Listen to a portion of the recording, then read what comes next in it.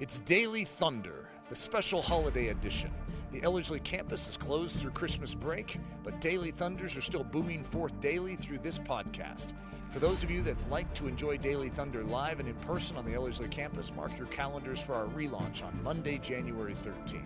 To learn more about our discipleship programs or to support this podcast, visit Ellerslie.com. This episode is a part of a special series entitled The 12 Days of Christmas and is delivered by Eric Ludy.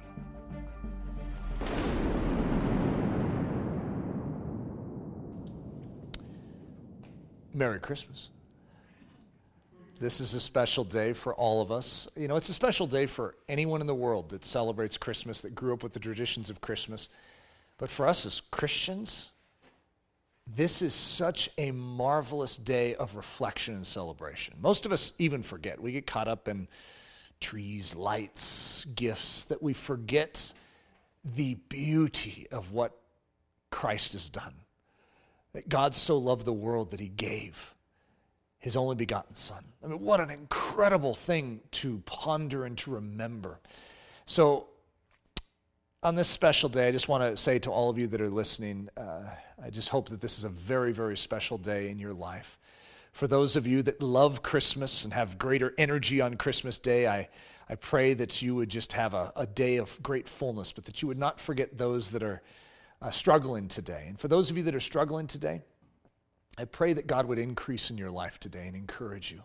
And just freshly turn your chin upward, lift up your face to just see his smile today and his love for you. This message is called House of Bread. And it's an interesting title, but there's a place that it comes from. And I'm going to read Micah 5:2, which is in the Old Testament, a messianic passage talking about the Messiah that is going to come. But thou, Bethlehem Ephratah, though thou be little among the thousands of Judah, yet out of thee shall he come forth unto me that is to be ruler in Israel, whose goings forth have been from of old, from everlasting. We know that this Messiah is going to come, and we know he is going to come to Bethlehem. So the word in the Hebrew is Bethlehem. Didn't I sound Hebrew when I said that? It's an interesting word to break down too, because it means house. Beit means house, and lachem basically means food in a specific sense, or in a general sense, but in a specific sense it can mean bread. So what you have is a house of bread, or it could be a house of food, okay, which is a very interesting statement, because there is no accident on everything about the life of Jesus. Why did God pick this town? Okay, he doesn't do anything on accident. Everything is done on purpose. And in the Hebrew culture, every name matters. Each name has weight and significance to it. So the Messiah is going to come, and he's going to be born in Bethlehem. And so it could mean house of bread or house of food. It could also mean house of the food of God, which is interesting. And it could also mean body of God become food, which, if you know the Gospels, that's even more profound, because you recognize that Jesus has come to give up his life, to become bread and wine, which is what the communion meal is all about. He's saying, hey, you need to eat this. You need to partake of what I've given to you. So today, the name of the town is Beit Lam. Bethlehem bears the modern name Beit Lam, which means house of flesh. It's interesting because in the Old Testament, we deal with bread and this bread that comes down from heaven. So all of this should not be lost on us. And it's also fascinating. I wish I could just talk about this, but the word in the Hebrew for manna is man. And what it means is, what is it? That's actually what it means. It's a question like, what's this stuff? And they didn't know what it was. What is it? And, well, for whatever reason, the Bible refers to this as bread. I'm not exactly sure why it would be considered bread, but it's bread coming down from heaven, right? It's manna. If you were to put an aw in front of that, an aleph in front of it, Hebrew aleph, like an A in front of it, you get amen, which is the exact opposite of a question like, what is this? It's the firmness of faith. Amen is how we say it. It's one of the most popular, if not the most used word in all of history, is that word amen. Some people think it's Coca-Cola, but amen is literally one of the most used words, one of the most famous and familiar words in all of history. And it's actually the concept of faith. So isn't that fascinating that we have this one who is going to come down from heaven, and some will reject him and say, what is this? And some will literally have faith and amen. And Jesus is actually called the amen. So it's just fascinating to recognize how close that word is. And the other thing that's, like I said in a previous episode, it's like the English language is like, you sort of stare at it and go, it's man that comes down from heaven, the man that comes down from heaven, that is going to become food for us. I mean, everything about this is like, I know that that's not what that's saying, but wow, it's hard as an English speaker not to see it. So Ruth 1:6, Ruth is an incredible picture of the Messiah. Okay, the town of Bethlehem is the key town, and so you're going to see that this kinsman redeemer is going to live in Bethlehem. But Ruth is going to come back to Bethlehem with Naomi. That's where she is from. And says she had heard that the Lord had visited his people in giving them bread. And this is going to cause her to return to the house of bread, where she is going to run into Boaz, the kinsman redeemer, a picture of Jesus, in the lineage of Jesus.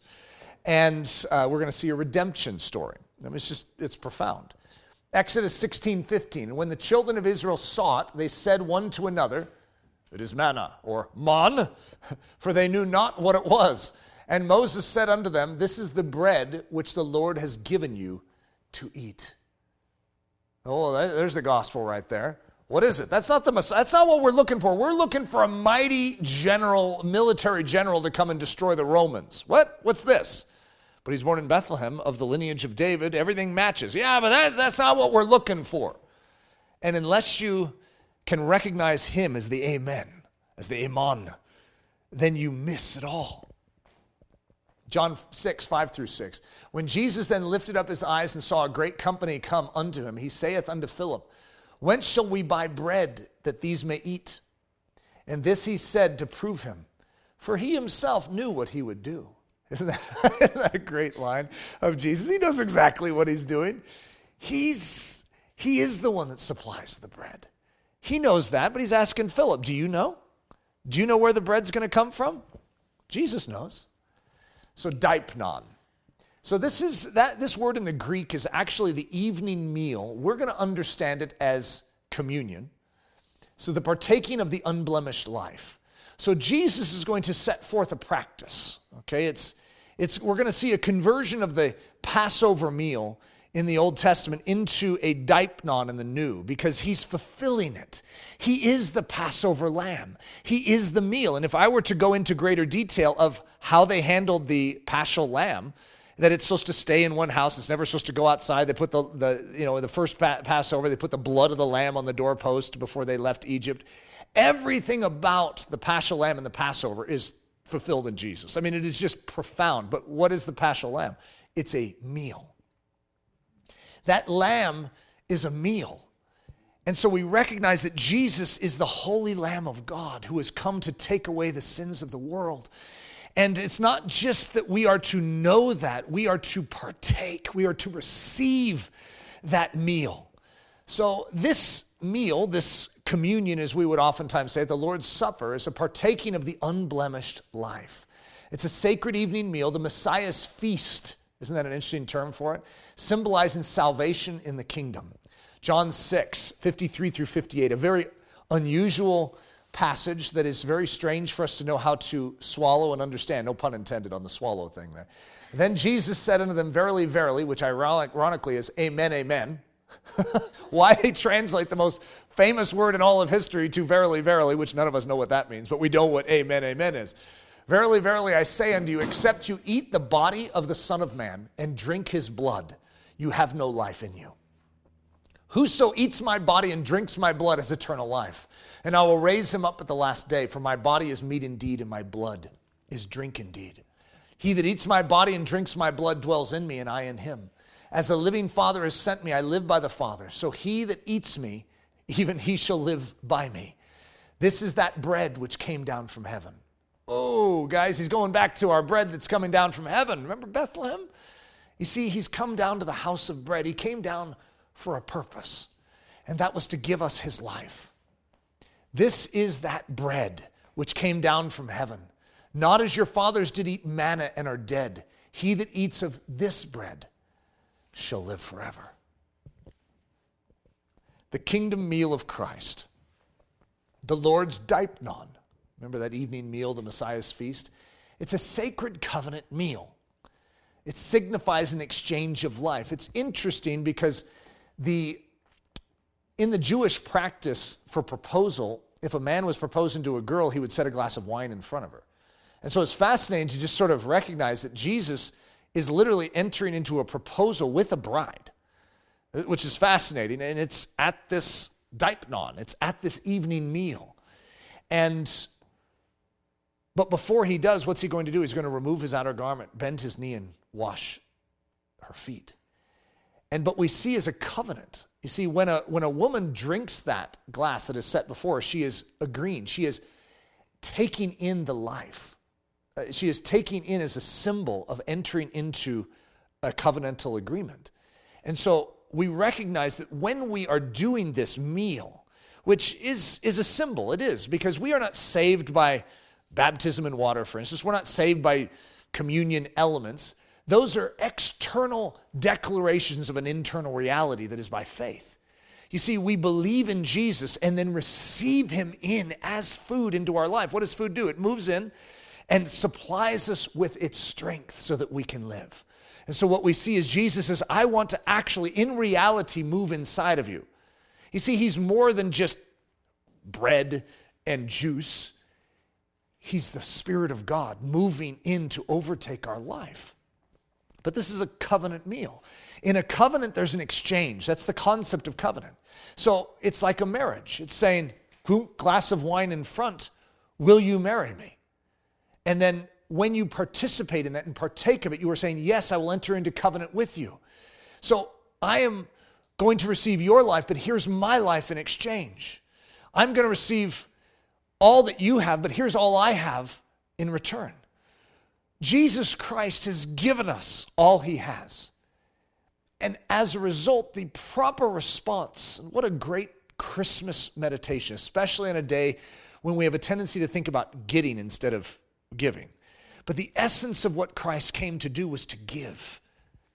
And so just as our final meditation, he gives us his life. And so what do we say? My life for his. He gives us his body. And so what do we say? My body for his.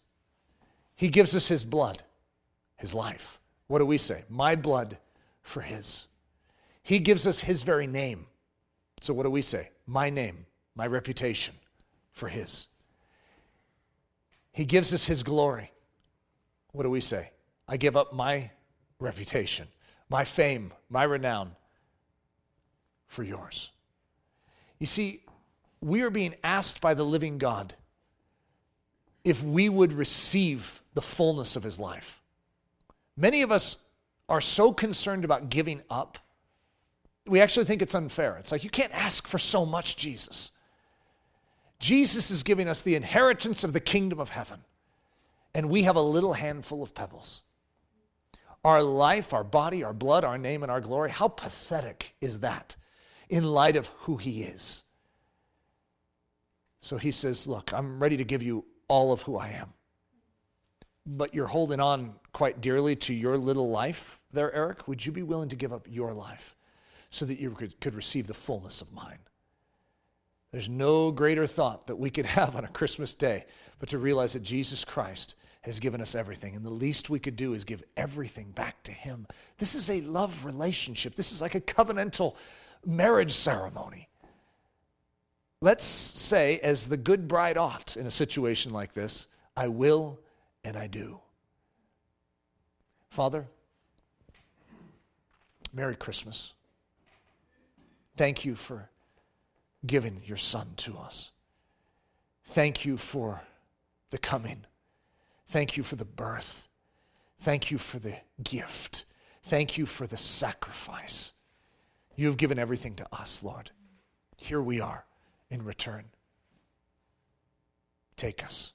Use us for your glory, honor, and praise. Amen. Daily Thunder is a listener-supported production of Ellerslie Discipleship Training. At Ellerslie, we are laboring to rouse the Church of Jesus Christ out of its lethargy and build brave-hearted Christians for such a time as this. Our live Daily Thunder online stream and our live in-studio Daily Thunder experience will be starting back on Monday, January 13th, when our team returns from their much-deserved holiday break. Meanwhile, we encourage you to plan a visit to our beautiful Ellerslie campus in Windsor, Colorado, for a day, a week, or an entire season of gospel-centered spiritual training. Learn more at ellerslie.com. Thanks for listening.